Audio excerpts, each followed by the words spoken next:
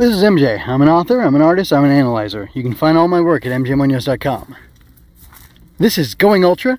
Right now I'm going to talk about Ultraman Regulos episode 5. I thought this episode was really intense. The emotional moments had me exclaiming, and those fights were pretty slick if you ask me. What are your thoughts on Regulos? While you're gathering them and preparing to send them to me, I'm going to tell you the rest of what I thought about the episode by talking about a couple things that I made note of. So, the first thing is the double death dealing dude. So, I don't remember this magma alien guy's name. Oh, Volcan. That's what it is. Volcan. Volcan!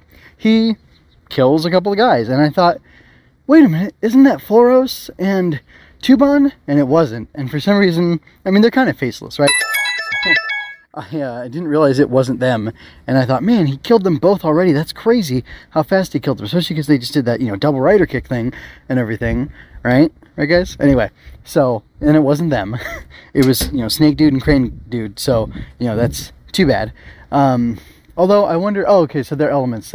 Snake is air, Snake is water, Crane is air, Dragon is fire, Tiger is lightning, I believe, which is not, I don't know, I'm just trying to figure out what they correspond to, but those are the four elements that they express together. So anyway, yeah, so that was crazy how he killed, like, it was a grisly killing, like, it was almost like Beelzebub and Leomon, and like the sound design on it was really gross. There was all this like stuff dripping to the ground as they were dying. So that was kind of crazy. I wonder if he like hit him with poison and that was part of what was making all that gross sound. But that was pretty crazy. And we had, they end the fight there. The Double Rider brother guys are, Tiger and Dragon are going to take over, I should say, Floros and Tuban are going to take over and let them, Spica and Regulos, go take care of Master Elude, and he's already dead when they find him, and Diaz is there acting like he's dying too, and he falls over, and I just thought, this man is so dirty, he's so wrong, he's such a liar, and wow. Now, based on some stuff I found out, I don't think he's going to get his comeuppance. I think they think he died here, and then it's going to turn out later that he didn't, and then he'll appear in another thing, like one of the Ultra Fight, not Ultra Fight, the thing with Absolute Tartarus, like the next one, the Destined Crossroad, I think is what it's called. I think he's going to appear in that, and that stems from this story, which is like, first of all, it's crazy that they layer the stories like that, but also, like, very infuriating, because I want to see this guy get his comeuppance, but I guess, he and Regulos will probably fight in that, so I should probably watch that. Which, I mean, it's making me want to watch it, so it's, good on you, Super Rai. But, man, yeah. I tried to save Master, but I couldn't.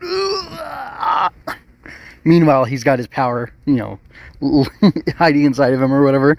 Ugh, dirty, dirty, dirty. Anyway, at least that's what I suspect. Then Vulcan comes along, and the fight between the brothers comes into the temple or whatever, which, by the way, did you look at the background? The background is awesome. It's two hands, two fists bumped up together, golden fists. Go look at it.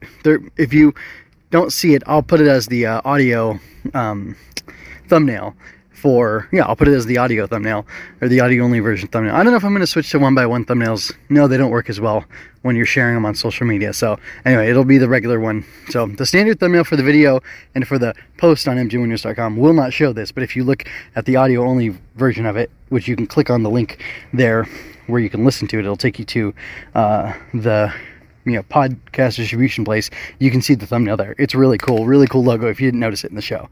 So anyway, pretty cool. But anyway, so they come in there, the fight carries on in there, and he ends up killing both of them because he's gonna kill Regulos, and then they jump in front of him, and yeah, that was that was touching and sad, and I felt badly, and like I like that that Tuban called him like his failed student or whatever. The dub for some reason wasn't here, it was the sub, so I was reading that, so I'm pretty sure that's what he said.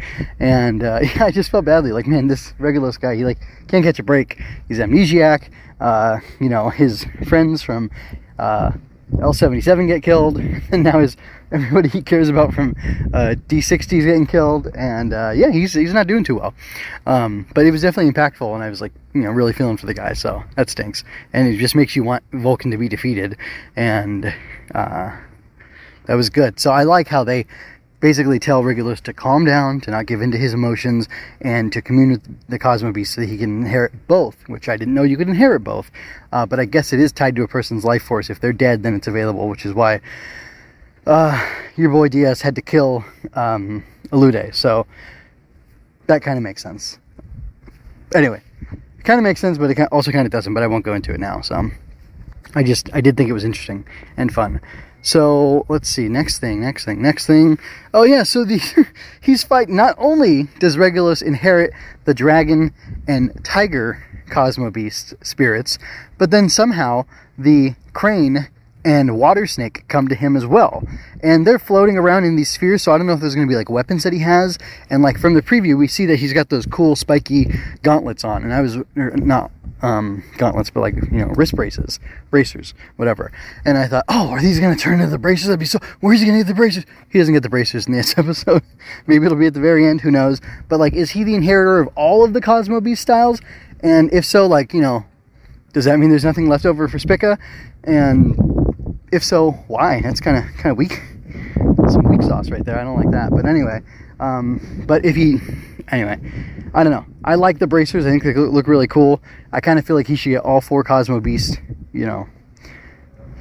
spirits communing with him, and then he can have bracers on his feet, on his ankles, and on his wrists. And I just think that would look cooler. And then he could emit the powers from there to use them, kind of like he did with the spheres, the 2 orbs that he had. That was kind of a cool technique. And I'd like to see more of it potentially. And I like that he's fighting with their style, but then he can project their power too. That's a lot of fun. It's very cathartic too for this fight because of how bad of a guy Vulcan is and what he's taken from Regulos this day.